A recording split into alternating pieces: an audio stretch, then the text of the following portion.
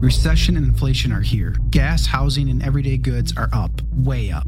And you want to be ready for any situation. So what would you do if there's no food on the shelf? ARC Heirloom Seeds are here to help. Did you know 99% of seeds sold today can't reproduce? With Heirloom Seeds, you only have to plant once. Then you can grow year after year, giving you and your family stability and security because things are getting crazy out there. Our all-in-one seed kit provides everything you need to grow your own food. This premium seed kit has over 65 varieties, 50,000 seeds in stores for 15 years. You'll also get our exclusive seed guide to make growing a no-brainer. ARC Seed Kits is a family-owned and operated business and the most trusted name in the nation for over 15 years. Our mandate is to get heirloom seeds into every home in America. Go to arcseedkits.com today and get free shipping by entering promo code podcast. That's ARKseedkits.com, promo code podcast. Get your seeds, get prepared, get growing. arcseedkits.com. Today is January 17th, 2022, and our first story. So many Democrat voters have quit the party and joined the Republicans that according to Gallup, the GOP now outnumbers the Democratic Party, leaving desperate Democrats saying they may run Hillary Clinton in 2024 if they do poorly in the midterms. And our next story, according to Rasmussen, Democratic voters favor interning the unvaccinated, arresting people for questioning vaccines. This is an insane story. And our last story, Ethan Klein, podcaster, deleting episodes of his podcast with Jordan Peterson sparks outrage. We get into why. Now, if you like this show, leave us a good review and share the show with your friends. It really helps. Now, let's get into that first story. With 26 Democrats announcing they will retire from Congress at the end of this year, a failed legislative agenda failing approval among Joe Biden, and now a new poll showing that in the United States, Democrats have lost their party advantage and more people now identify as Republicans. The desperation is becoming clear, with some Democrats saying we must pass this quote-unquote voter rights legislation, otherwise we won't win, which is a strange thing to admit. But what we're really seeing that's kind of funny and sad is the floating of Hillary Clinton 2024. In a story from timcast.com, if Biden loses Congress in the midterms, Hillary Clinton may run in 2024. They keep trying to make Hillary Clinton happen. A deeply unpopular woman that people rejected the first time for Donald Trump, and now we're supposed to believe she can, in 2024, defeat Donald Trump. Both Trump and Hillary Clinton will be particularly old. I think Hillary's already in her mid to late 70s, so by 2024, we're talking some of the oldest candidates ever in this country. Sorry, I just don't see it. I really do think many of these stories that are coming out, what I mean by this is, a Clinton advisor says Hillary may run. What's the point of that? Are they putting feelers out there to see what the response is going to be to a Hillary Clinton run? Nobody likes her. You will lose the entirety of the progressive vote. And even though it may only be around 10% of the country, that means you will lose. Perhaps. If Donald Trump does run, the sheer hatred for the man may actually help Hillary win, and that's the plan, I guess. But I got to be honest, I would not be surprised if more people hate Hillary Clinton. Though I think it's fair to say, it's a toss-up. A lot of people in 2016 did not vote Hillary because they don't like her and didn't care about Donald Trump. I think I'm one of them. I wasn't willing to vote for Hillary. I think she's terrible. I think Joe Biden is terrible. I think Obama is terrible. And I did not care at all about voting for or against anybody. In 2020, however, a lot of people genuinely felt they needed to vote against Donald Trump and they would vote for anything. So they voted for Joe Biden. So is this the long con for the Democrats? They knew Hillary Clinton couldn't win in 2016. They've destroyed the Democratic Party. People are fleeing. In Florida, there's more Republicans than Democrats now. Store shelves are barren and people are revolting, but they can turn it all around with Hillary Clinton. Now, I think it's insane. I think what we're really seeing is that regular people are sick and tired of school lockdowns. They need their kids to go to school. They're tired of their kids being forced to wear masks. They're tired of forced vaccination. They're tired of constant fear-mongering. They want to move on with their lives, and the Democrats won't do it. Enslaved by their own tribalist cult. The best thing they have to offer is this. Well, We're seeing it across the board. Frustrated Democrats, say the New York Times, are begging for a reset right now because the midterms are coming. They're going to get wiped out. It's entirely possible we see something like what we saw in the UK, maybe even in certain areas that are, historically blue for the past several generations, turn red. That actually happened in Miami. I'm not making a hard prediction here. I'm saying, hey, maybe what happened in Miami might happen again somewhere. I honestly don't know. I will say for all Republicans, you'd be don't underestimate Democrats. I'll put it that way. Do not underestimate their ability to pass voter rights legislation, they call it, or to actually convince people through lies and manipulation in the mainstream press. However, I think that ship has sailed. They've played that hand, and regular people have said, I'm mad as hell, and I'm not going to take it anymore. Well, let's dive into the news, and we'll see what's going on, but we won't just start with Hillary Clinton. We'll start with the major shift in political party preference. This is big. Democrats historically have an advantage over Republicans, and now it's inverted. The lies are done. The Democratic Party is in the decline. Before we get started, head over to timcast.com, become a member to help support our work. If you like videos like this, if you like this show, and if you want to help support our journalists who are writing these stories, go to timcast.com in the top right-hand corner and click sign up. And you will also get exclusive episodes of the Timcast IRL podcast, which we put up Monday through Thursday around 11 or so p.m. And I don't normally do this, but considering Andy already tweeted it out, I'll say this. If you're catching this show on the 17th, tonight, we are going to have James O'Keefe, Andy Ngo, and Libby Emmons all on the same show because we're crazy and this should be a wild conversation. So again, we're going to have a members-only podcast there as well. So check out that show at 8 p.m. tonight. That being said, smash the like button, subscribe to this channel, share the show with your friends. Let's read this story from Gallup. They report, on average, Americans' political party preference in 2021 looked similar to prior years, with slightly more U.S. adults identifying as Democrats or leaning Democratic than identified as Republicans or leaned Republican. Now, they want to say, however, the general stability of the full year average obscures a dramatic shift over the course of 2021. From a 9 percentage point Democratic advantage in the first quarter to a rare 5-point Republican edge in the fourth quarter. Democrats, trying to save face, will say, in the year 2021, Democrats held an advantage by 3 points over Republicans. But if you actually break it down by quarter and probably by month, you can see that Republicans have consistently been growing in party size and Democrats have been shrinking. I passively identified as a Democrat back in the day, 8 years ago, maybe 10 years ago. And then just started to consider myself independent because I don't know anything about the Democratic Party, back then. And I didn't want to be involved. And so I said, independent. I still consider myself there for the most part. But it's interesting to see what will happen when many people who were formerly Democrats now have no problem and overtly come out and say they are Republicans. They say these results are based on aggregated data from all U.S. Gallup telephone surveys in 2021, which included interviews with more than 12,000 randomly sampled U.S. adults. My friends, this is not just some fly-by-night pollster asking 100 people. This is 12,000, a massive sample size. Massive. Now, if you get like 2,000 people in a sample size and you've got a pollster, what they do is they'll strategically target certain areas of the country to try and figure out what they think the general population feels about a thing. That could be tough because those polls may not be that great. 12,000 randomly sampled U.S. adults seeing this shift. Now that's massive. It's entirely possible that it's a telephone survey, and I'm here to be reasonable and give you real facts. And as a telephone survey, could it be that the people more likely to answer their phone are probably older? Young people like texting and posting on social media, so when they see a number they don't recognize, they click end. I know I do. Is it older folks more likely to answer the phone? If that's the case, could it be that's why we're seeing this skew Republican, because older people are Republican? It's possible, and I think it's fair to bring up. But when we're looking at 1 year, it's not like all the old people just aged out in a few months. Suffice it to say, the same people were answering the phones throughout the year. It's 1 year, and thus, I think the shift is legitimate. I think the Democrats are collapsing.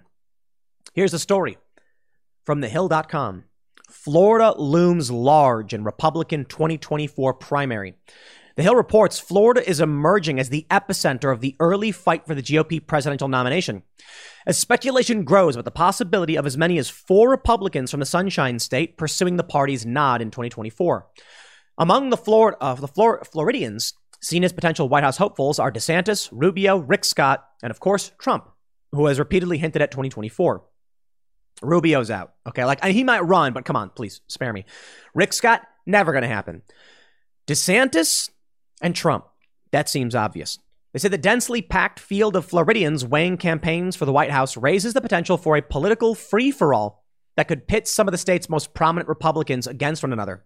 But it also underscores the extent to which the Sunshine State has become a hub for the conservative movement in recent years. Quote, "You're almost guaranteed that a Floridian is going to be the nominee in 2024, said Ford O'Connell, a Florida-based Republican strategist and former congressional candidate.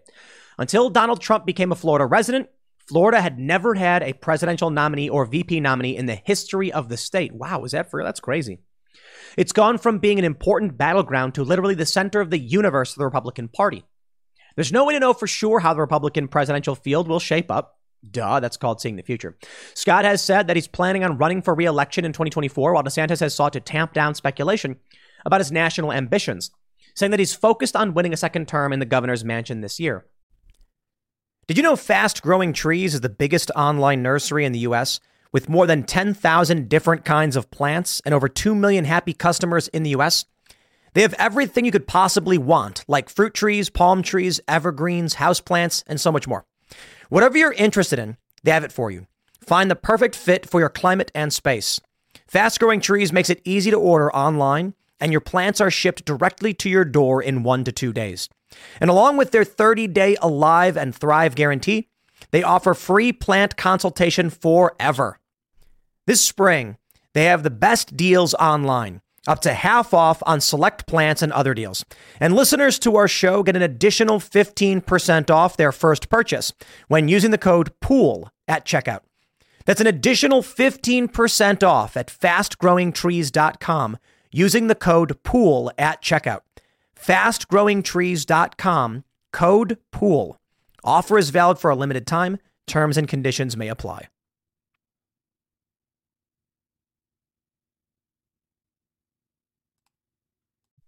Now, we've asked this question. Will DeSantis run? Some have said it would be a mistake because he'd be running against Trump, and Trump is insanely popular.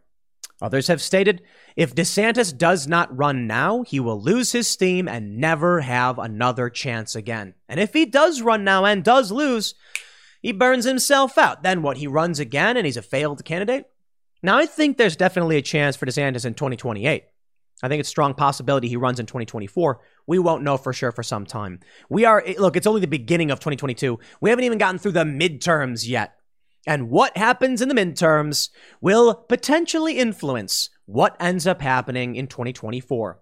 From timcast.com, ladies and gentlemen, you waited for this moment and you probably don't care. And I got to be honest, I don't think very many people will even click on this video to watch, because not only do people hate Hillary Clinton, many don't care about her at all.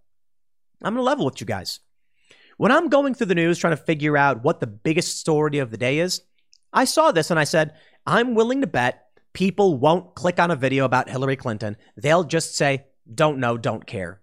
She's not relevant. She's not in politics. And this is stupid nonsense. Well, within reason, I'd agree. I think a lot of the stories that have come out about Hillary running are just nonsense. But it got to a certain point where there are so many stories about it. I think there's a possibility Hillary is having people put out feelers to see if they're going to get a positive response because she desperately wants to be president. From timcast.com. A former advisor to Bill Clinton says there's a good chance Hillary Clinton will run against Donald Trump in the 2024 presidential election.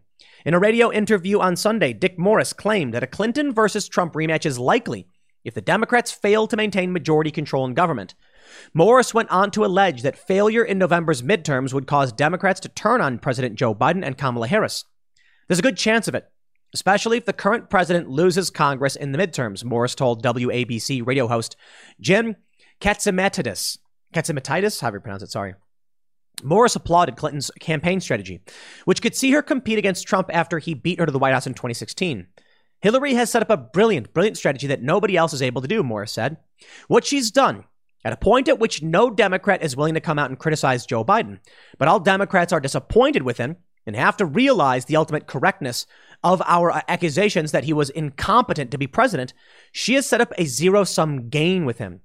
The worse he does, the better she does because she's positioned herself as the Democratic alternative to Biden, concluded Morris. Spare me. If they thought Hillary Clinton could win, she would have run in 2020, not skipped a cycle. No, she can't win. She's too out of it. Too many people hate her guts. It's a stupid idea, and it's probably never going to happen. In the interview, he also pointed out that it appears Clinton has positioned herself as an alternative to the extreme left views. She has previously cautioned Democrats to be mindful of candidates that are running in what she refers to as purple districts. Morris also said there is only one person capable of that thinking, her husband, Bill. So far, Clinton has not said if she intends to campaign for president in 2024. However, she has publicly stated that Biden's efforts mean nothing if we don't have a Congress that will get things done and we don't have a White House that we can count on to be sane and sober and stable and productive. Morris claims that Clinton could easily take her place as the Democratic Party's change candidate who can contrast Biden's failures in office. Morris went on to state, the left wing took over the party and led us into disaster in the 2020 midterms. All part of their big plan, is it? Is that what the Democrats are doing? In order to finally give Hillary Clinton her turn, they are sinking themselves in 2022 so that desperate and angry Americans seeking some kind of alternative will vote for Hillary in 2024 and give the Democrats a clean sweep? That would imply that after the Republicans win the midterms, they sink it as well. Right now, people are pissed off at Democrats. There's not a whole lot to say about Republicans, and there hasn't been for some time because all they do is obstruct. And if the Republicans win in 2022 and do the bare minimum, I can't imagine people will be upset with them because, by contrast, the Democrats will look extremely bad. I mean, they do. That's basically what's happening. It's like Mitch McConnell's awful, but the Democrats are so much worse that it's just like, yikes.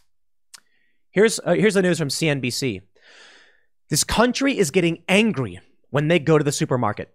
GOP pollster says Democrats are going to be crushed in November. Well, it's not so much that you heard it here first. People have been saying it. And I would caution Republicans to be careful on this one. Don't get your hopes up. They'll try and rile you up, make you think that the Republicans have it in the bag, and maybe they don't. And to be honest, even if the Republicans do have it in the bag, are we just going to get a bunch of neocon, establishment, uniparty congressmen and women who do nothing but stink it up, smash the system, or smash their chances, resulting in Democrats swooping in to save the day in 2024 with Hillary Clinton? Well, maybe not. But keep that in mind. If you do not vote in the primaries, don't expect anything in November. CNBC reports, discontent over skyrocketing inflation is the most important issue for voters heading into this year's midterm election. And Democrats are going to pay the price, according to Frank Luntz.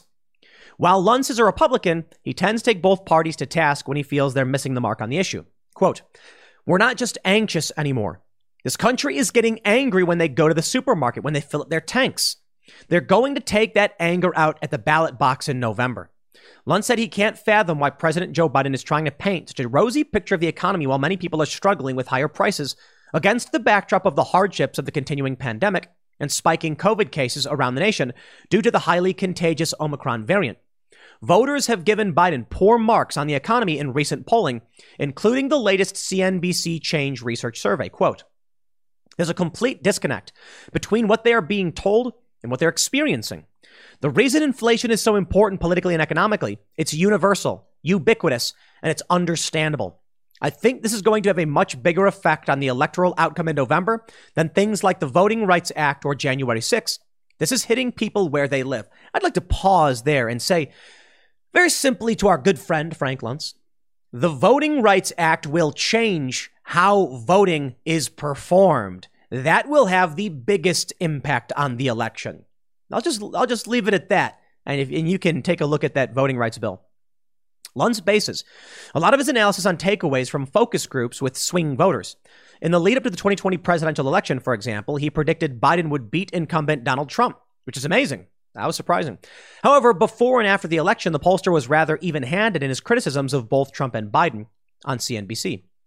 You can't blame Republicans for the high inflation, Luntz said on Friday on Squawk Box. This is only something that's happened over the last year. It may not be Joe Biden's responsibility, Luntz acknowledged, recognizing the dynamics causing rising prices, such as persistent easy money by the Fed. But the public is increasingly thinking it is Biden's fault, and the consequences of that are significant on Democrats. The White House did not immediately respond for a request to comment. This week, there was more confirmation of what Americans have been feeling in their everyday lives. Inflation is raging, and everything from food to gas to buying big-ticket items like used cars is costing a whole lot more. The government said Thursday that the December Producer Price Index rose 9.7% year over year, the largest increase on record. The reading on last month's wholesale inflation came one day after December's Consumer Price Index rose 7% year over year, the quickest pace since June 1982. While both numbers were basically in line with Wall Street estimates, they were still more evidence of problematic inflation. So this is what we're seeing. We're seeing regular people not caring all that much about the core policy issues, the nitty-gritty of voting rights. They're saying, yo, why can't I buy milk, bread, and eggs? You know, I see this in the grocery store when I go. When I fill up the cart and the price is through the roof. I've mentioned it a lot, right? You know, but if you've heard me say it, if you haven't, what used to cost me $150, $200, it's now $600. I'm not even kidding.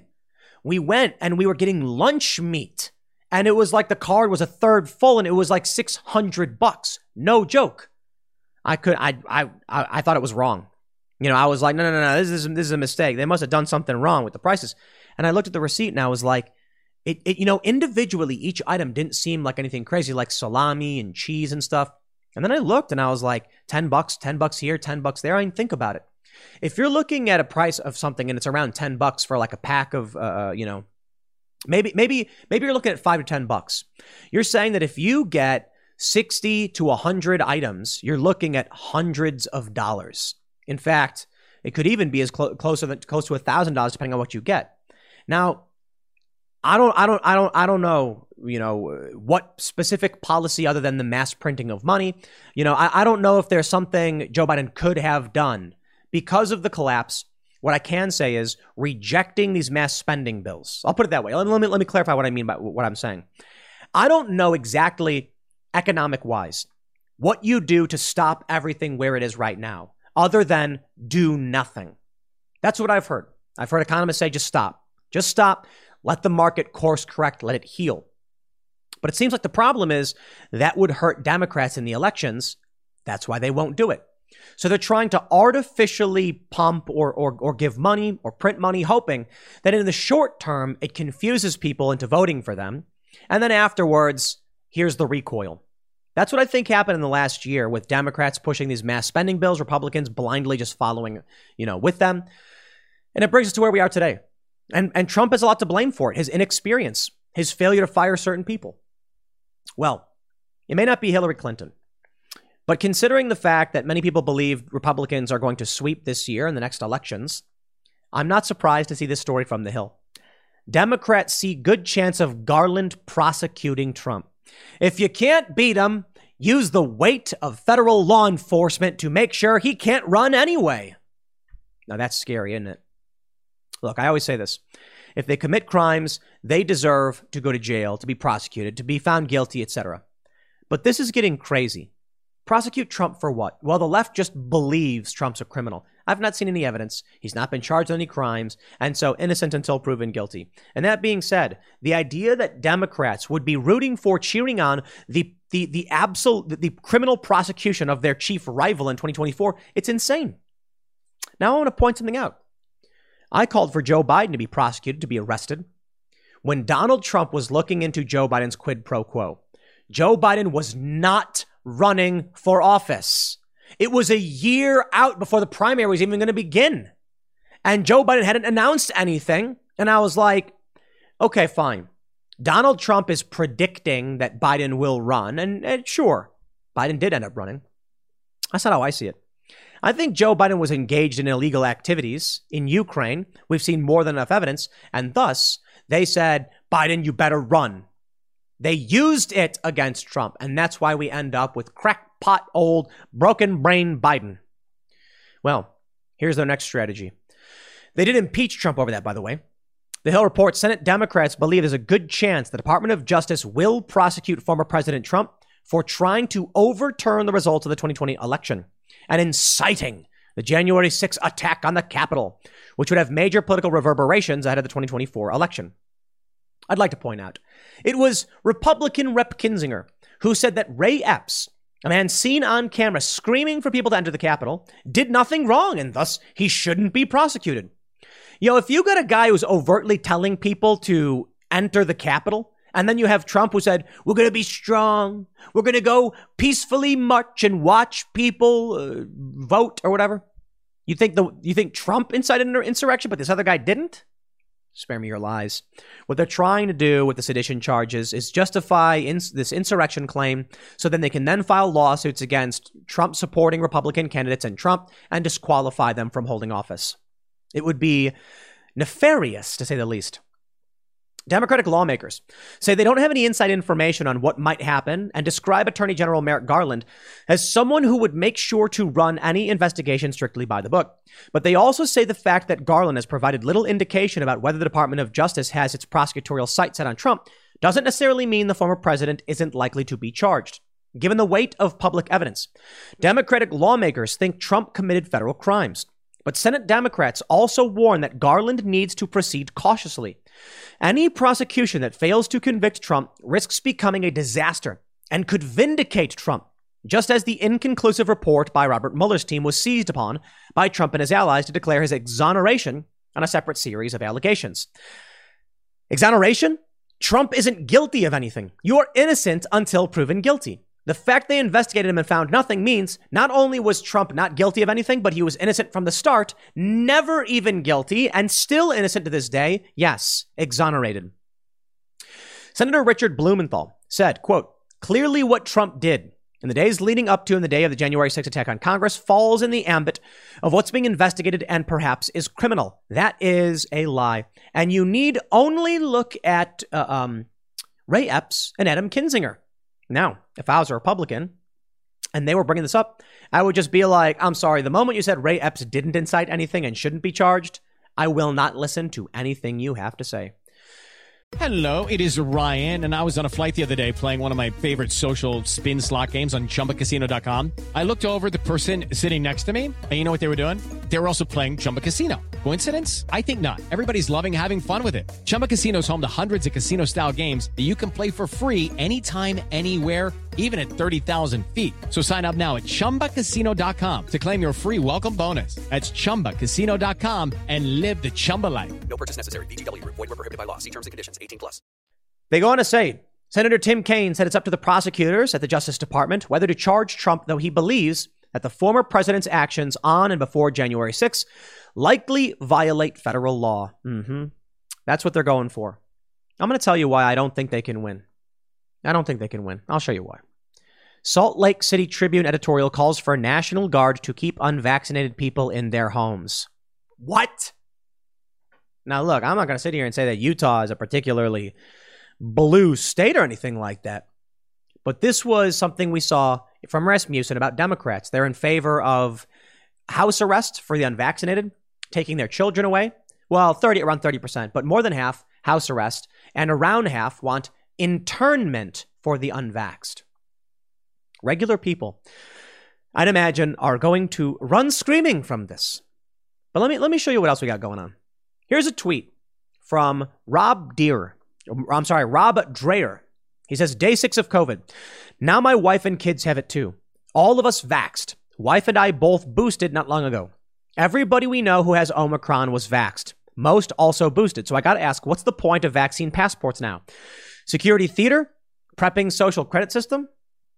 This has to be one of the worst political blunders we have seen. And I'm not saying scientific. I'm not saying medical. I don't know anything about that medical stuff. Don't take medical advice from me, or I'm not talking about science. I'm talking about the Democrats going full speed into this narrative, demanding everybody, vax mandates. We got to have a mask mandates. You got Cook County, Illinois. You got Frederick County. You got D.C. You got New York. You got L.A. You got Boston. All these places saying vaccine mandate. And people are still getting sick. So look, if you're in the cult, if you're a cultist, you'll probably just march in lockstep with these people. But if you're a regular person, you're asking these same questions. What about these policies from Democrats makes sense to any of us? It doesn't. Why are we doing it? Someone responded to Mr. Dreyer. Elizabeth writes, my adult son, husband, and I are on day 4. My husband is unvaccinated. He's doing way, way, way better than my adult son and I. WTF. That's not what we were told will happen at all. I'm grateful, don't get me wrong. Harder to buy into the narrative now, though. I'm not here to talk to you about whether or not you should or shouldn't get the vaccine. That's on you, man. You need to figure out what's right for you and talk to a trusted medical professional, as I always say. But you can see how the narrative is shattered for regular people. This woman is saying she's still grateful. Grateful for what? Lady, what are you grateful for? You're sick. Harder to buy into the narrative now. Yeah, well, there you go. Whatever the narrative is.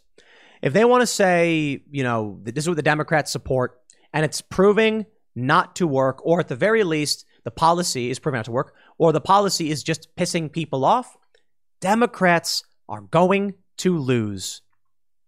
Which brings me to the soapbox. From the New Republic, on non-citizen voting, New York City blazes another trail. Trailblazers.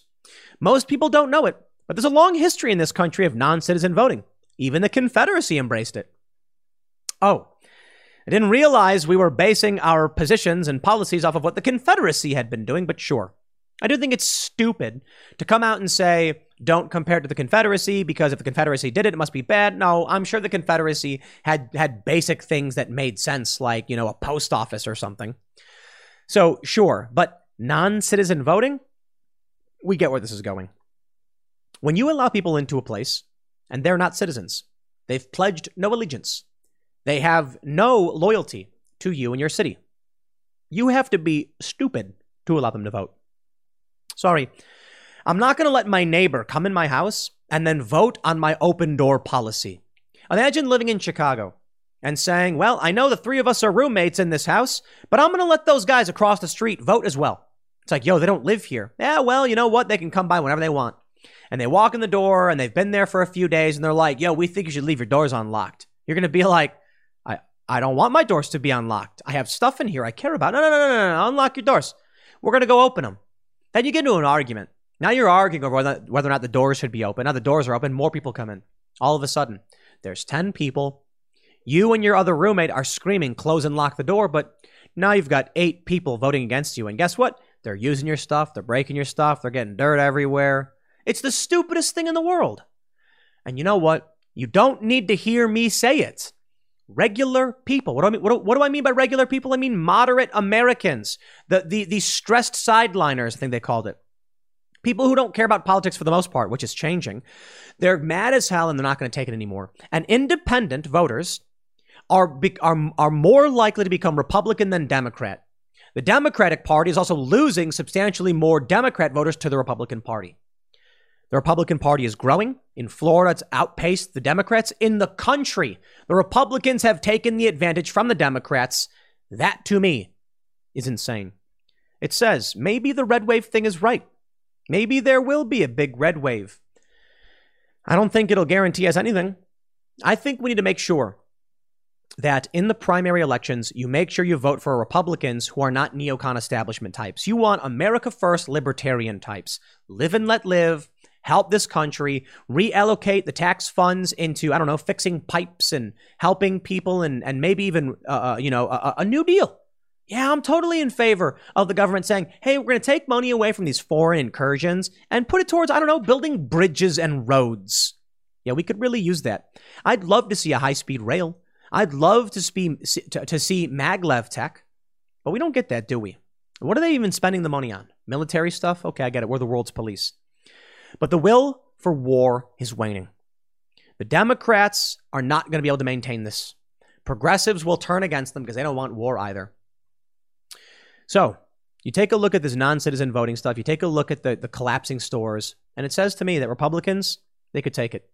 But now, with all of that stacked in front of you, you must vote in the primary and make sure the guy or the person, because we're politically correct here, right? Ladies can be in Congress. The person you vote for is going to bring your values to Congress and say no to this, to the insane policy of the Democrats, to the open borders nonsense, the destruction of the working class, to the big banks, the massive transfer of wealth. They're going to stop it and say enough. That's our chance. Don't forget to vote at the local level for your city comptroller, for your school board, for your mayor, for your sheriff, whatever it takes. I'll leave it there. Next segment's coming up at 8 p.m. tonight at youtube.com/TimCastIRL. We should be having Andy No, James O'Keefe, and Libby Emmons. So that should be a heck of a show, but I don't know, it might snow. We'll see what happens, but it'll be fun. So we'll see you there at 8 p.m. Thanks for hanging out. youtube.com/TimCastIRL live, and I'll see you then. For the past several years, Trump and the Republicans have been called fascists by the Democrats. And for most of us, those who have been paying attention to the news, we know that if anything is at all close to fascism or Nazism, it's actually the Uniparty, which is, for the most part, the Democratic establishment. Don't get me wrong. There are establishment Republicans that are basically like sleepers for the Uniparty. And what I mean by that is there are establishment Republicans that have been in for years that do nothing but obstruct. Meanwhile, on the Democratic side, you have overt fascistic ideology, and it is rampant among their voter base, which is in the minority. Well, right now, the Democratic Party is the largest political party, followed by Republicans. But I mean the fascistic elements. While they are the majority of the Democratic Party, this shows you that among average voters, Democrat ideals, which are leading the party, are in the minority. And thus, I think it's fair to say there is a strong likelihood of a red tsunami. But you've seen the title of this video. You know what it's about. Let me just read you the story and this data, which I got to tell you, surprised even me after everything we've seen over the past several years with Democrats staging, faking, manipulating events to try and impeach a sitting president. We are just now, or I should say, after all of that, I'm still shocked by what I'm seeing. Because I'll tell you this, my friends. Lying about Donald Trump, trying to get him impeached, yeah, it sounds like crooked crony corruption, right? You've got people like Hillary Clinton we know are criminals. Donald Trump ain't no saint, mind you, but we saw what the establishment elites did. Yeah, that doesn't mean it's going to reflect on the base of the party, because a lot of people who vote Democrat are probably just, well, not that smart. Or they don't pay attention. It's not so much about intelligence, but are they actively caring and paying attention? For the longest time, they were not. Many of these people started to. Now they're independent voters, and actually a large portion of independent voters have become Republicans.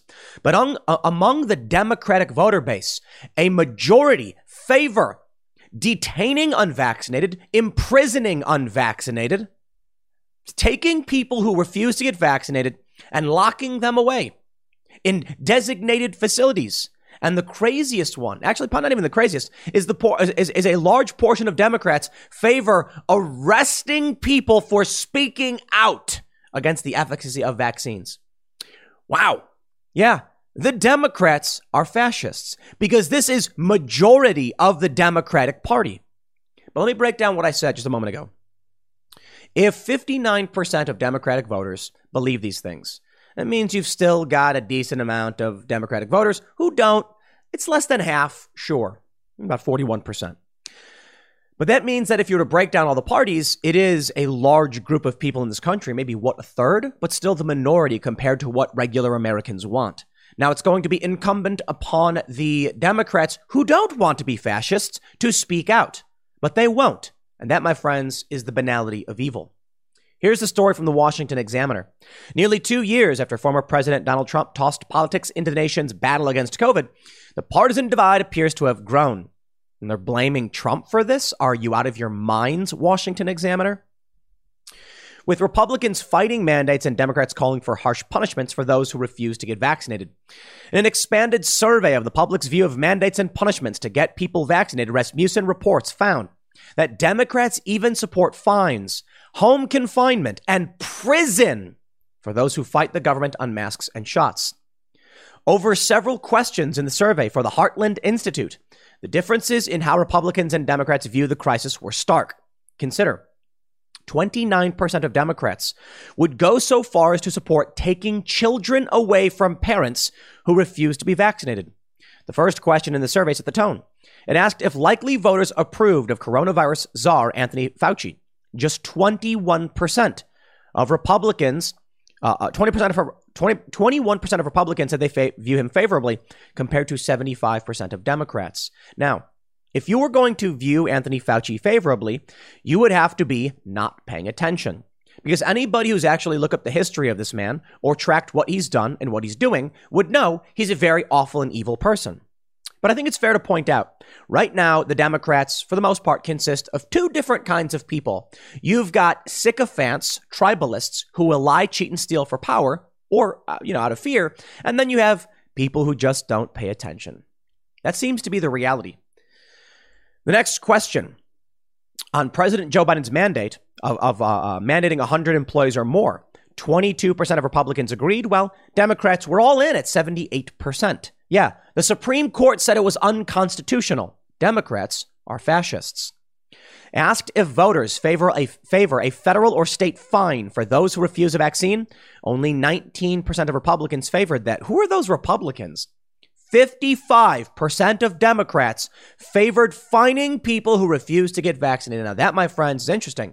It's actually upheld by the Supreme Court. But I don't know if it would be upheld today, because this was about 100 years ago in this famous case where they tried to get a guy vaccinated. He said, no. He said, we're going to give you a fine. He said, try me. Then he sued, saying, I won't pay the fine. Went to the courts. The Supreme Court said, yes, they can mandate you get a vaccine, and if you don't, you got to pay a fine. And I think he still refused to pay it. Nothing happened, but I don't know. Check that one out. Fact check that one. Rasmussen next asked if people favor home confinement for those who are not vaccinated. Now, this is surprising.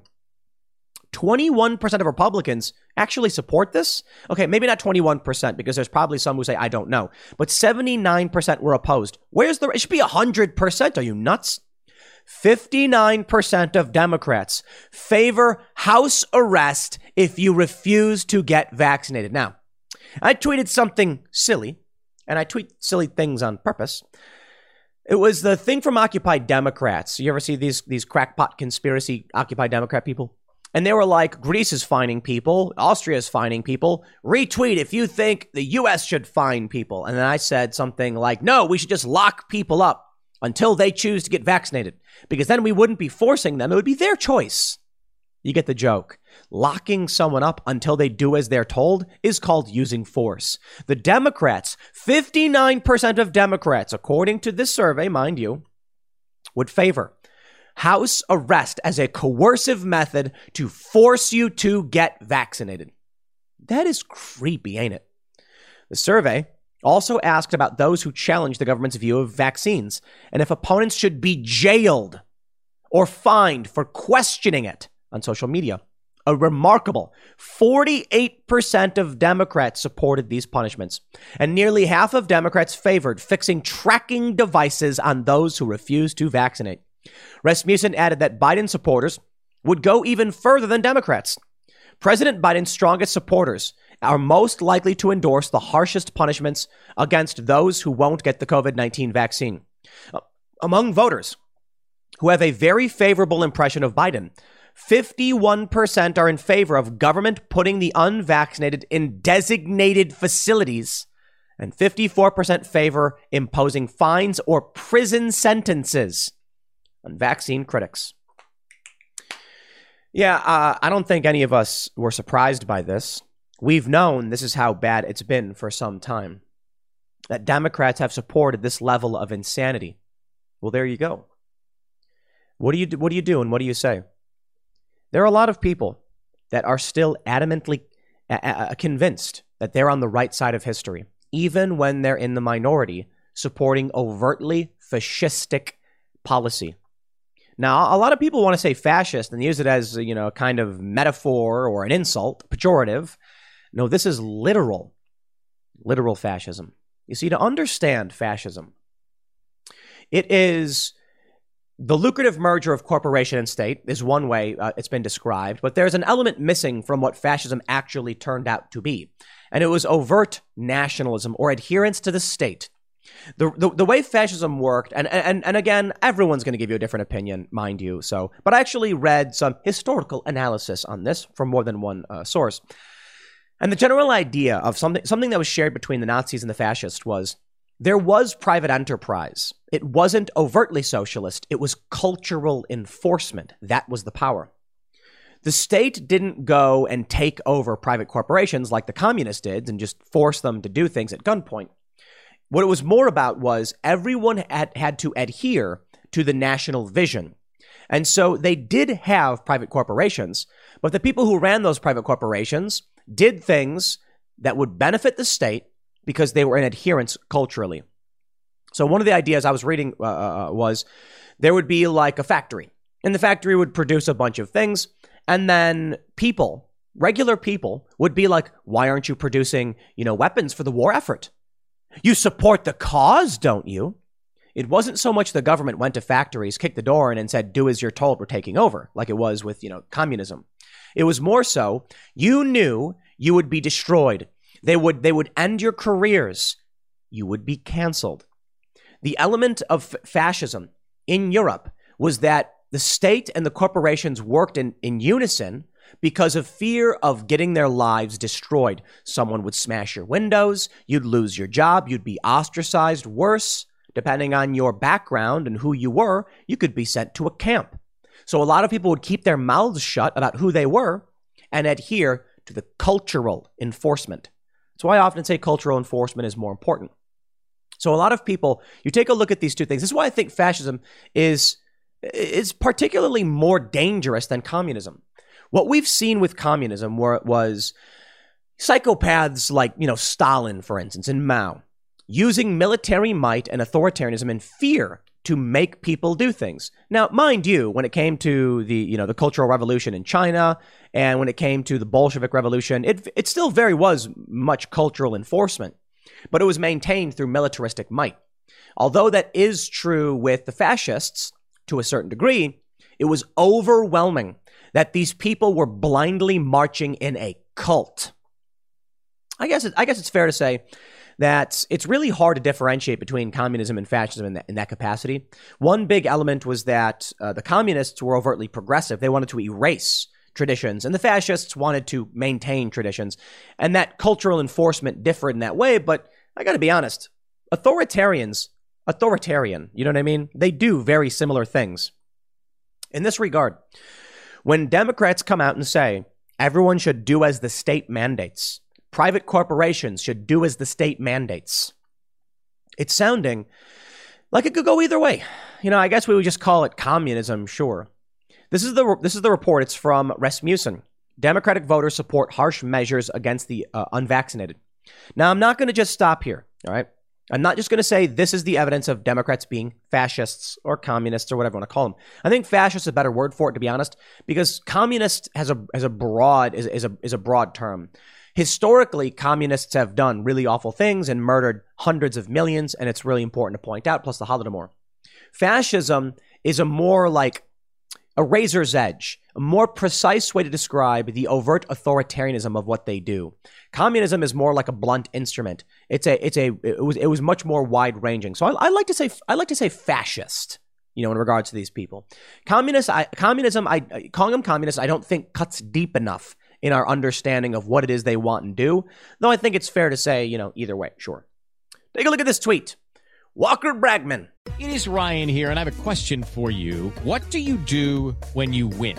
Like, are you a fist pumper, a woohooer, a hand clapper, a high fiver? I kind of like the high five, but if you want to hone in on those winning moves, check out Chumba Casino. At ChumbaCasino.com, choose from hundreds of social casino-style games for your chance to redeem serious cash prizes. There are new game releases weekly, plus free daily bonuses, so don't wait. Start having the most fun ever at ChumbaCasino.com. No purchase necessary. VGW Group. Void where prohibited by law. See terms and conditions. 18+.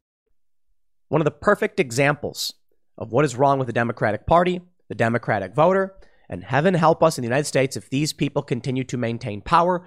For the love of all that is holy, my friends, you must share this information with every single person you know. Expose them. And you can tell everybody, listen, look at who they are and what they do and decide for yourself. But please be a free thinker. Do not march in lockstep with these people. You don't got to walk in lockstep with me. Heavens, no, please don't. I don't agree with most things the Republicans want. But the issue is we should be free thinkers, free to think and challenge. And we need to call out the psychotic authoritarianism of the Democratic Party and their voter base. Walker Bragman says, take Manchin into a back room. Tell him federal investigators are going to look into his daughter's price fixing. Tell him the military bases are moving out of West Virginia. Tell him he's off his committees. Or he can play ball. Incredible. This guy, Walker Bragman, is advocating the Democratic Party engage in multiple felonies to coerce a sitting politician into betraying his constituents to give one of the major political parties power. I will say this. The Democratic Party needs to be disbanded outright. This, right now, should be a warning to everyone. He's got 456 retweets. There are people who support him. A lot of people are opposing him, mind you. But this is the kind of cult fascistic zealotry that must not be tolerated. He says strike hard, but fair blows against him. Problem is Biden and Schumer have no fight in them. Wow. Take Manchin into a back room? What? What does that imply? It implies coercion and extortion. He knows what he's saying. These people, they would make the Nazis proud.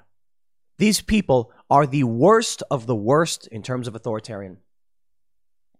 I was talking to my good buddy Luke over on IRL, and we mentioned this on the show. There was a certain point in Nazi Germany where people said, I'm getting out. I'm going to be leaving this country because of how bad it's getting. Now, a lot of people said they were crazy. There were Polish people, there were Jewish people, there were gay people, there were other ethnic minorities. And there was a certain point where they said, it's time to leave this country. And they did. And many of them came to the United States and they lived better lives. Some of them fled to other parts of the world. But many of them said, I'm just going to stay. Can't get that bad. It won't happen here. And then it did. You know, I was talking to people about what's going on in this country and how they don't care. I was talking to one of our guests on IRL about potential for civil war. And they didn't believe it. They were like, no, you really think so? I mean, what's the big deal? And I said, we had the most destructive riots this country has ever seen. The most destructive. Now, adjusting for inflation, maybe you can say we've ever seen we've the most destructive riots we've seen in 50 years. But the George Floyd riots, 30 people die, rioting sweeps across this country, buildings are smashed up everywhere. That is no small feat. Take a look at the Boston Tea Party. Does that compare to what we saw with the George Floyd riots? No. Take a look at the LA riots. Does that compare with what we saw in the George Floyd riots? No. Seriously, no. Look, I know a lot of people might come out and be like, but Tim, the roof Koreans and the guy getting dragged out of the car in Seattle, far-left extremists took over several city blocks and unloaded 300 rounds into a white SUV, killing a teenager. This wasn't just one city. Autonomous zones popped up in a couple different cities. There were attempts in Portland. It happened in Minnesota, and it happened in Seattle. We saw rioting in small towns across this country. So tell me, the LA riots, sure, they were bad. And they smashed everything up, and it happened over 3 days. I think it was 3 days. But then take a look at the George Floyd riots and see how much more serious that was everywhere in small towns. Again, I always cite Michael Tracy's reporting because he actually drove to these small towns and looked at what was happening. That is worse than the LA riots, which is why many people said the worst rioting we've seen in 50 years. That is no small feat. And people say, yeah, but, can it really happen here? I'm not saying you need to flee the country. I'm not saying we're at that point. Honestly, I don't know. But we have Prominent left-wing verified Twitter personalities and journalists calling for Stasi-like tactics, calling for Nazi tactics to force sitting politicians to adhere to the authority. Manchin is a duly elected representative from West Virginia, and he votes as he decides. West Virginia is an overwhelmingly conservative state. I know, I live there, but I haven't lived there very long, to be honest. So this guy's answer is, take him in the back and flog him up, huh? Take him in the back and threaten his family. Look into his daughter's price fixing. Threaten his kid. Threaten him. That's fascism. They are saying it. They aren't hiding it. It's right in front of your eyes. Kamala Harris supported the rioters and helped bail them out of jail. Joe Biden's staff did the same. Project Veritas exposed Bernie Sanders staffers calling for violence against people, property, and destruction. So I take a look at what happened in those other countries and I say, wow, I got to be honest. It may actually be worse than we've seen in other countries at the point when people are already fleeing. I've talked to some immigrants. I was talking to an immigrant in Chicago from Bosnia, and he said, I think that's what he said, Bosnia. He said that he wanted to leave. He didn't want to be here. We have that tweet. I think it's from Tanya Posobiec, Jack's wife. And she said that when she fled the Soviet Union, she thought she was coming to freedom. But now in D.C., you need IDs and proof of a medical procedure to go out and eat food. That's right now in our nation's capital. We saw metal barricades erected around our nation's capital with tens of thousands of National Guard troops blocking people from going to what is supposed to be controlled by the public. Not only could it happen here, my friends, I've said it before, it is happening. The Democratic Party must be stopped. The Republicans are no better. But we need to vote out every one of these incumbents and overwhelmingly reject the Democratic establishment and the authoritarian uniparty. That includes Mitch McConnell and Lindsey Graham and Kevin McCarthy. Primary these people as soon as you can. We're in trouble, my friends. It does not bode well for us. The smears, the lies, the media manipulation. Now, I will not just sit here and say it's going to get worse. CNN's ratings are down by 91%. MSNBC's are down comparably. People are rejecting the narrative. When I look at some of these polls, and I see that the Democrats, these authoritarians are in the minority, I think it's a good thing.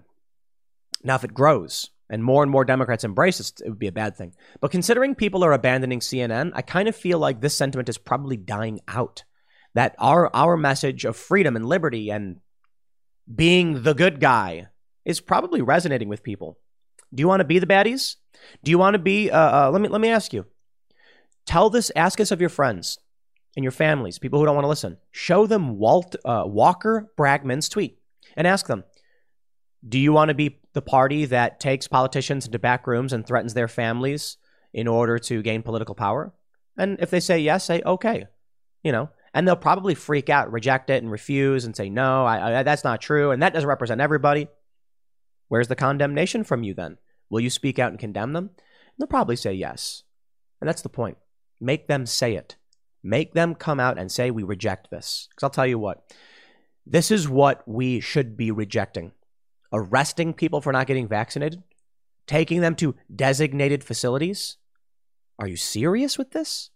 You see, Australia is doing it. And you've got state propagandists like Josh Zepps going on Joe Rogan's show and lying, downplaying. And to be completely honest, I got to say, when I saw Josh Zepps freak out in panic in reference to me, it put a smile on my face.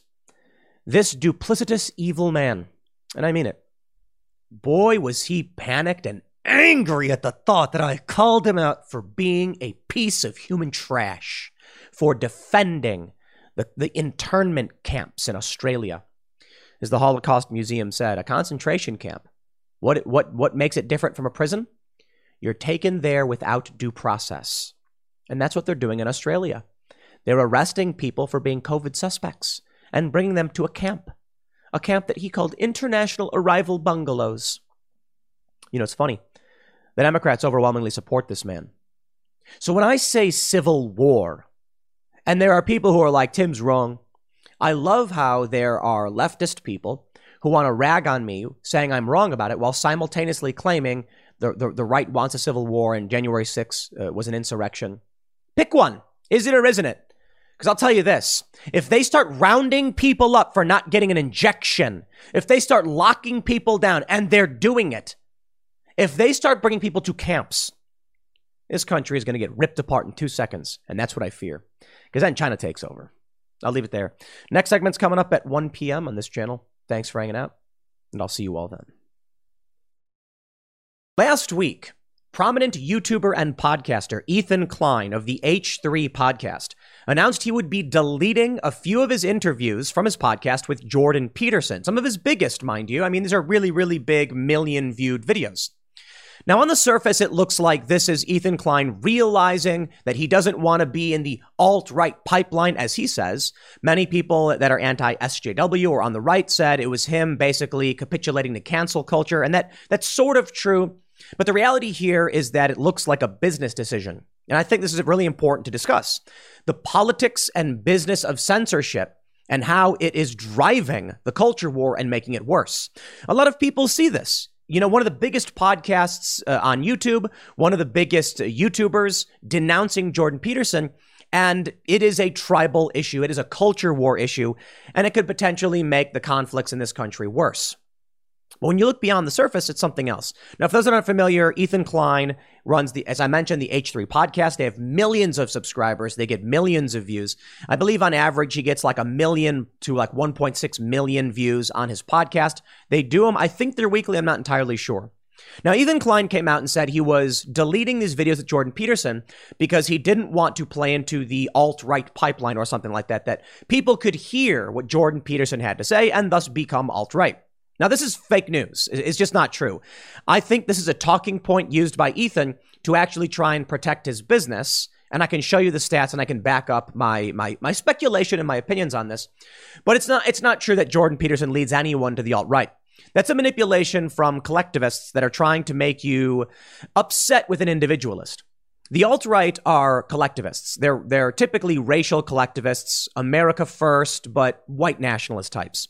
Jordan Peterson overtly denounces this and speaks out against the alt-right regularly. Now, to be fair, Jordan Peterson hasn't been as prominent in the news as of recent, and there are absolutely a ton of reasons to criticize Dr. Peterson. He's far from perfect. He has his own problems.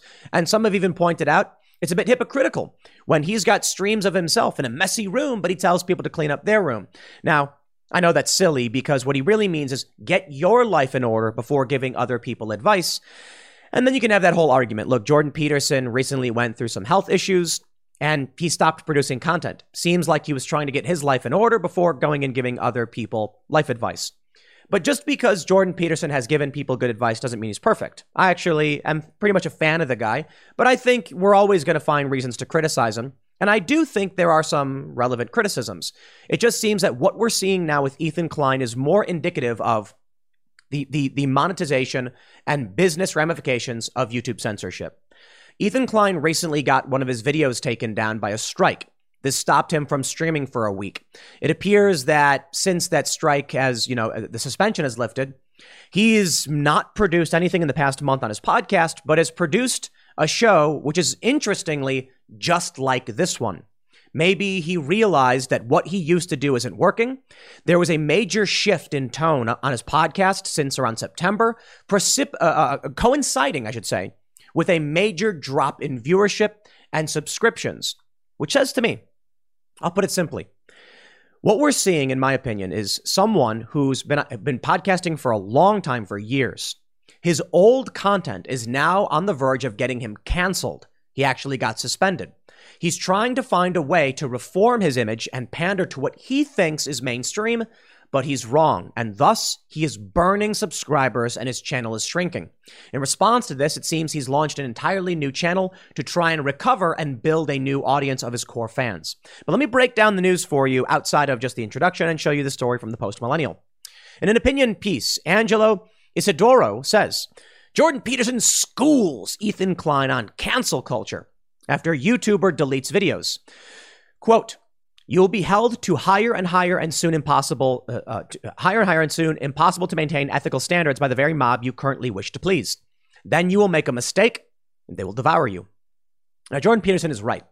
I don't care for the title, Jordan Peterson Schools, Ethan Klein, although I totally understand on my YouTube videos, I have very much, similar titles.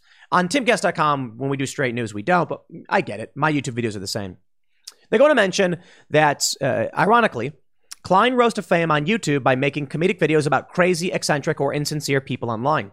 Yet much has changed since the old days of YouTube, as has Klein. Since hitting a lull in his comedic YouTube career, Klein pivoted to podcasting and has hosted numerous famous figures, including Dr. Peterson, whom he hosted twice. The success of his podcast led Klein to collaborate with various leftist commentators, including Hassan Piker. The two now have a show together called The Leftovers. Interestingly, I think that is what may have destroyed his podcast.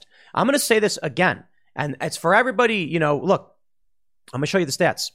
I believe that when Ethan Klein launched Leftovers with Hassan Piker, he started burning fans who don't like the hardcore tribalism.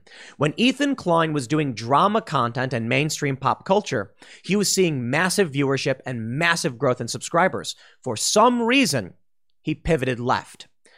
The reason for this, in my opinion, Ethan Klein has numerous videos where he spouts racial and homophobic slurs. I'm not saying this to drag him or disparage him for doing it, but he did. Maybe he was trying to be edgy and be funny. I think this created a very serious risk to his business.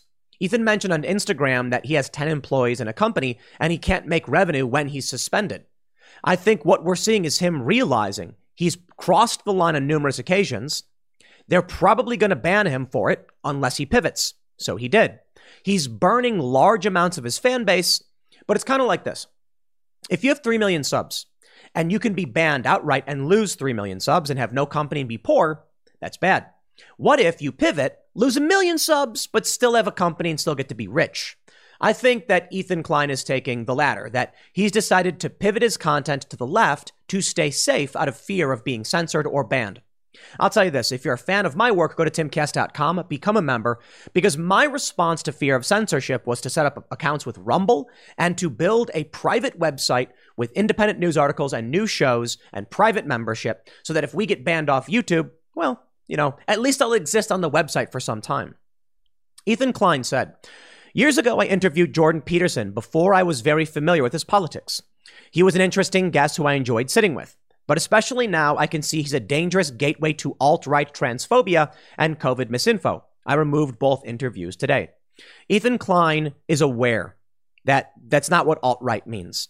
Ethan Klein is aware of Jordan Peterson's politics. He's referenced them, even referencing the bill in Canada that would prohibit the misgendering people, not using their pronouns. Ethan Klein was well aware of that. Now, perhaps he's saying that there's a lot more to Jordan Peterson he did not realize, but let's read more. He goes on to say, he's educated, blah, blah, blah, but he doesn't agree. Peterson responded, "What are you up to, Ethan? We had a good conversation. I enjoyed meeting you and talking with you. What have I said precisely that motivated your actions and your accusations? Deleting our discussions, an honest question. Finally, H3, you might seriously consider providing me with the footage so I can post it, given that I agreed to appear on your show, on the agreement that there would in fact be a show." What did Jordan Peterson say? Jordan Peterson probably said a lot of things that to the average person are fine.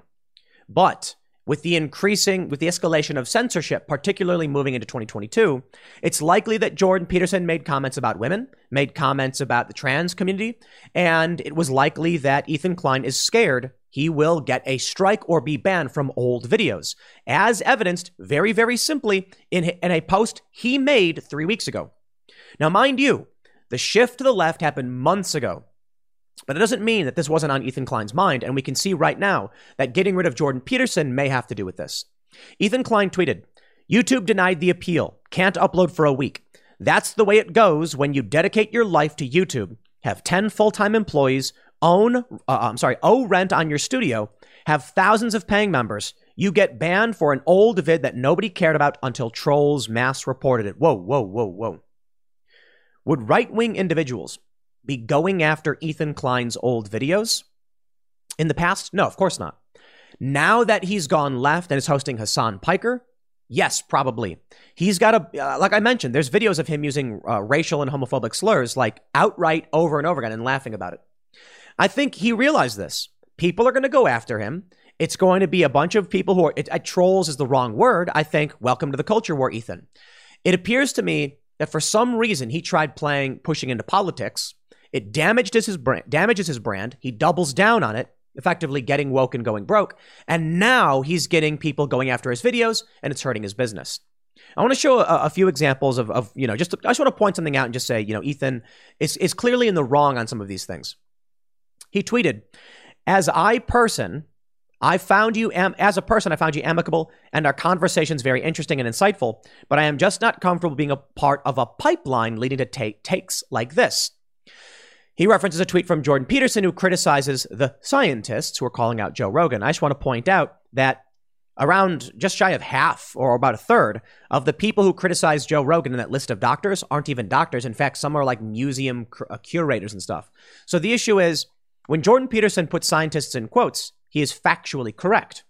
Now, Jordan Peterson also criticized conversion therapy in Canada.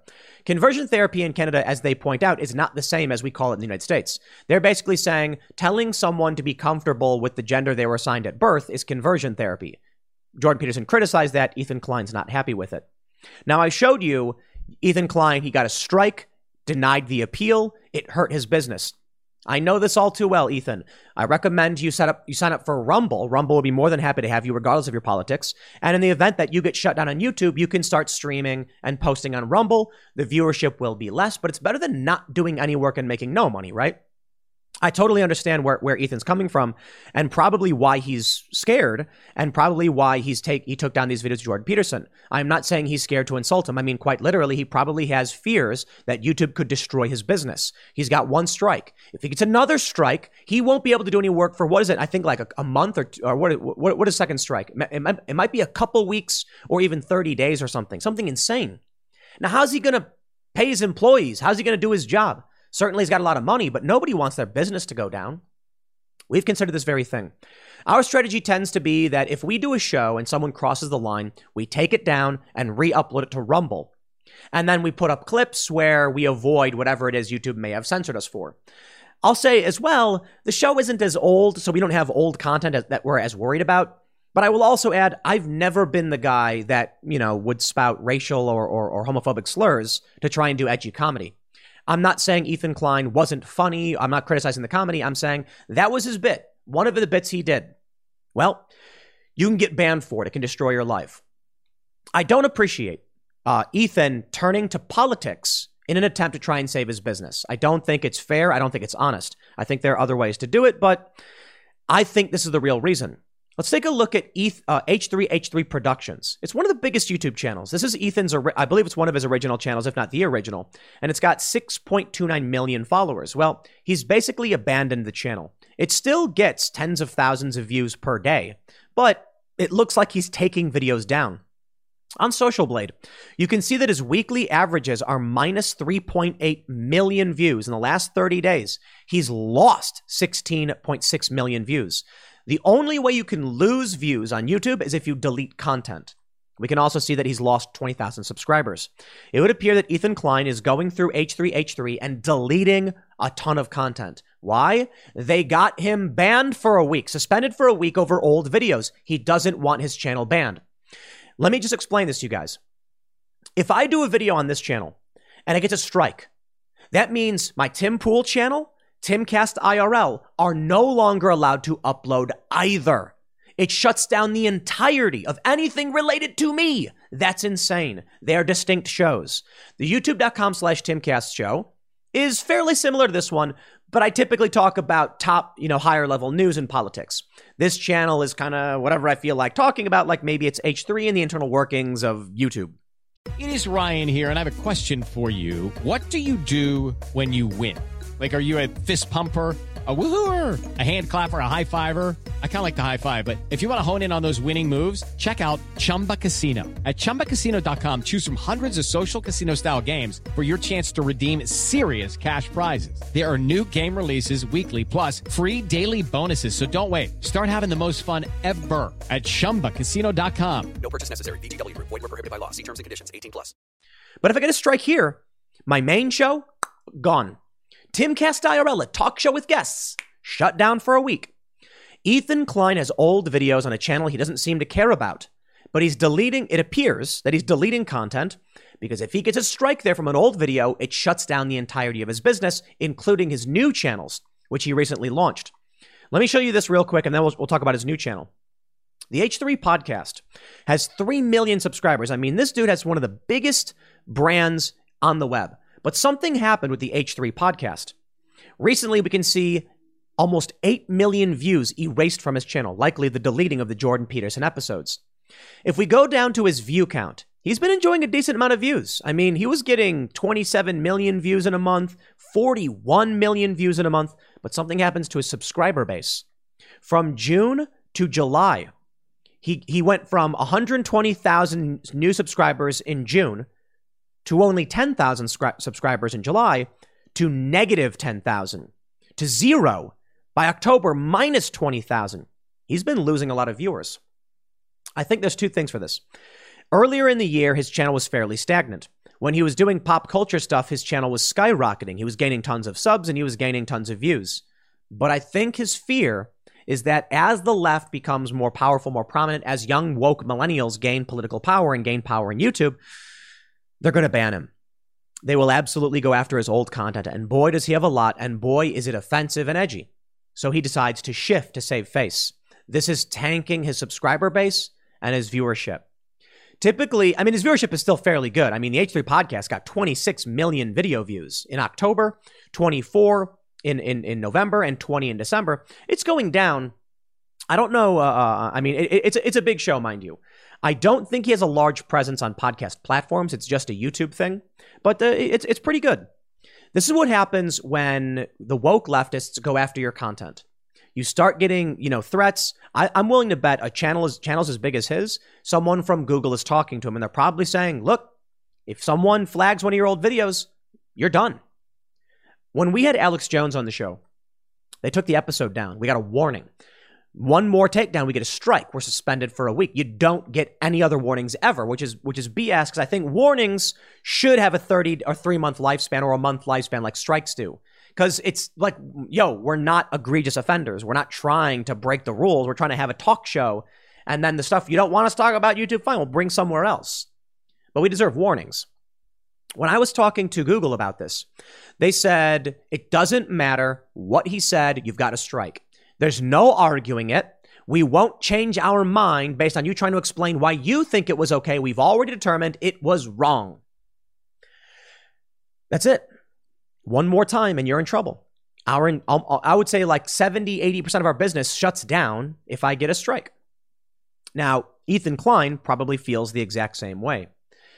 Around June is when he hosted Sam Cedar with Steven Crowder.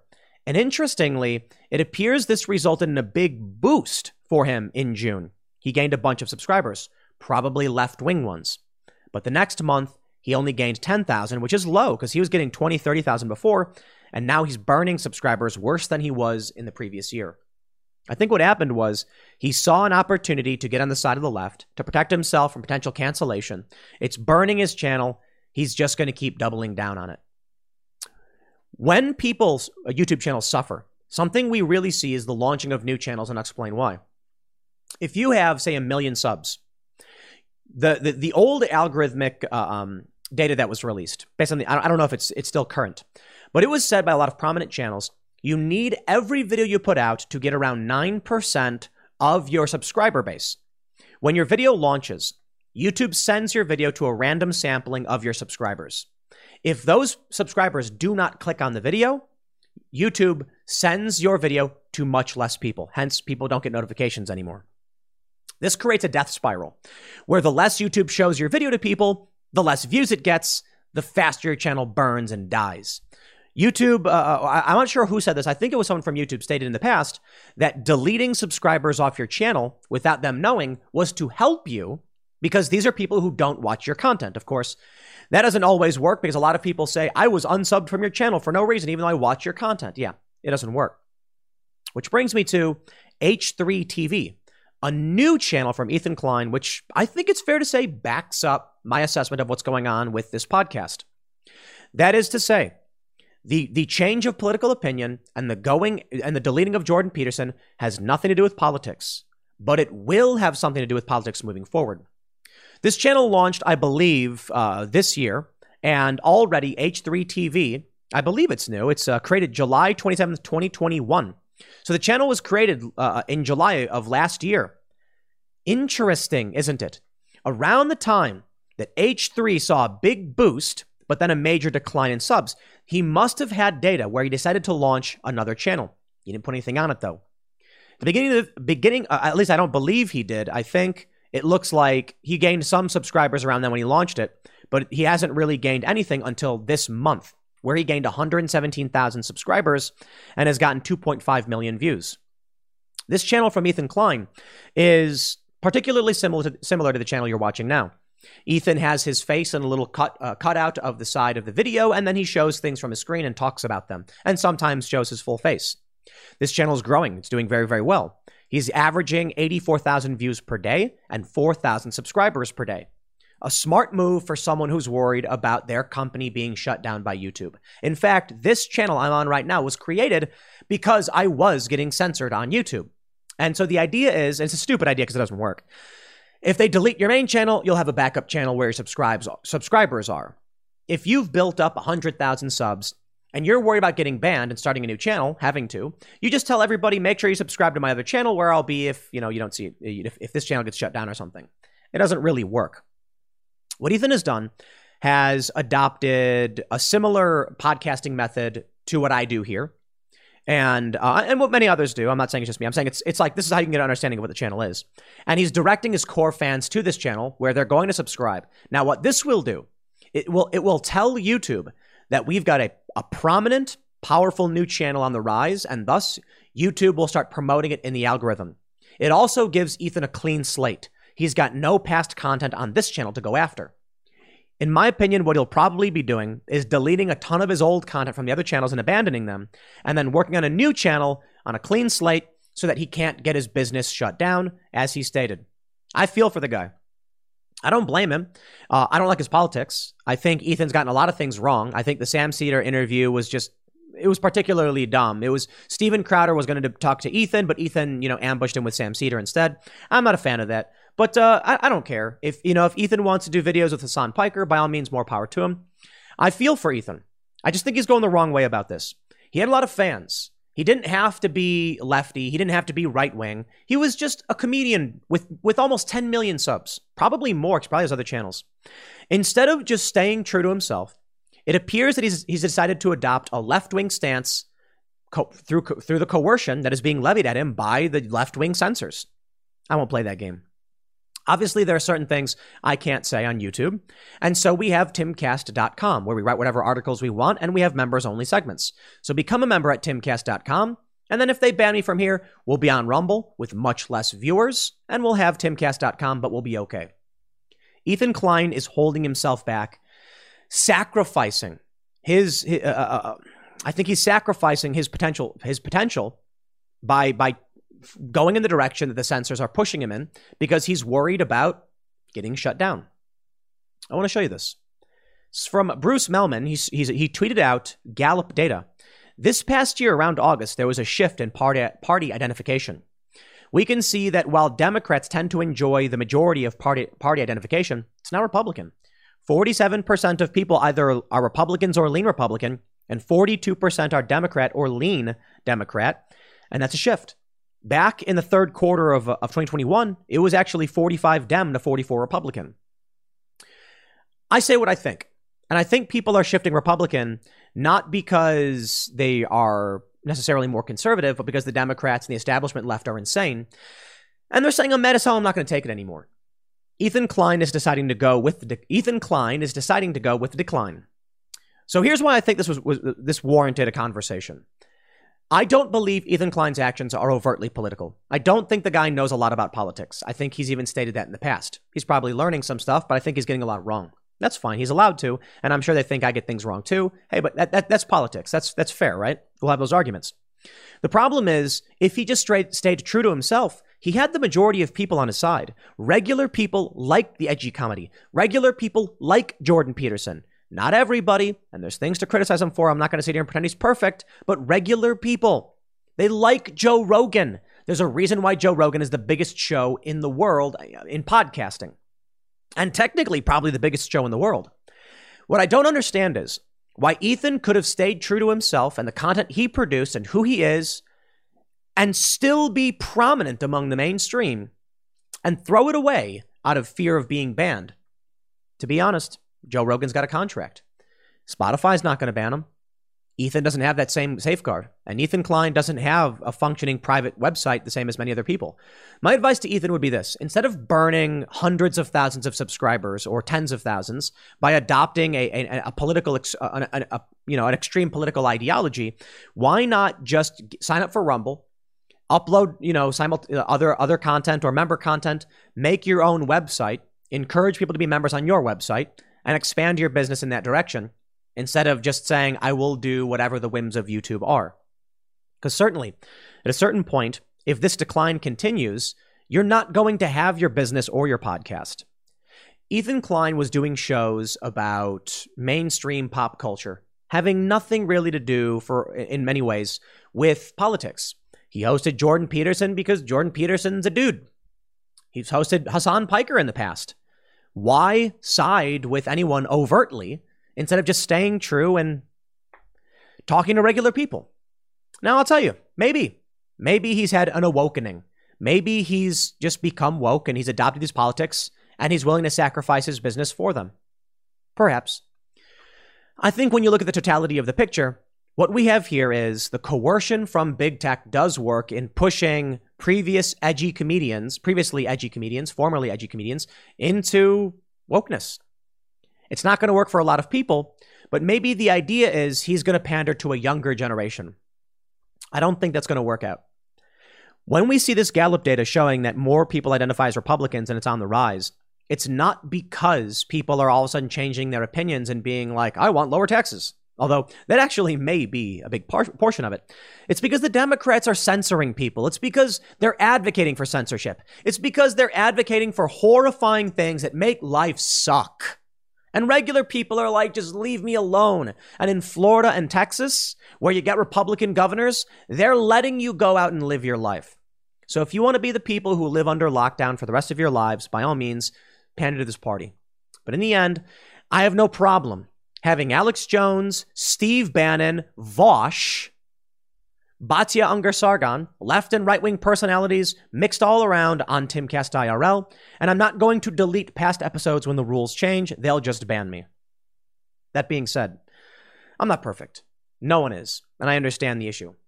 If there ever came time to me being told by Google, we will shut down your show unless you get rid of this episode, we'll put it on Rumble. I'll make a big stink about it and say, sign up for Rumble, Timcast IRL, rumble.com, search Timcast IRL. You'll find our channel there. We put up our clips all the same. And if it comes to that point, we switch platforms. Maybe we won't get as many views. We won't be as relevant, but the business will persist. Our ideas will persist. We will not be shut down. I don't blame him for deleting his content. I get it. He didn't need to delete the Jordan Peterson thing, but they're going to get him banned. So Ethan, set up a Rumble account. They'd be more than happy to have you. Challenge the ideas you disagree with, and you will find success. I'll leave it there. Next segment's coming up at 4 p.m. over at youtube.com/Timcast. Thanks for hanging out, and I'll see you all then.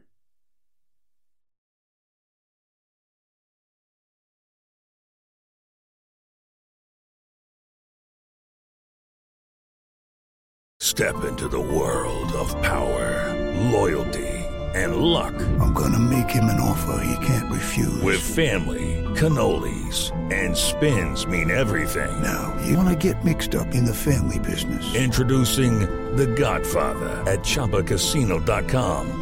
Test your luck in the shadowy world of The Godfather slot. Someday, I will call upon you to do a service for me. Play The Godfather, now at ChumbaCasino.com. Welcome to the family. No purchase necessary. VGW Group. Void where prohibited by law. 18+. Terms and conditions apply.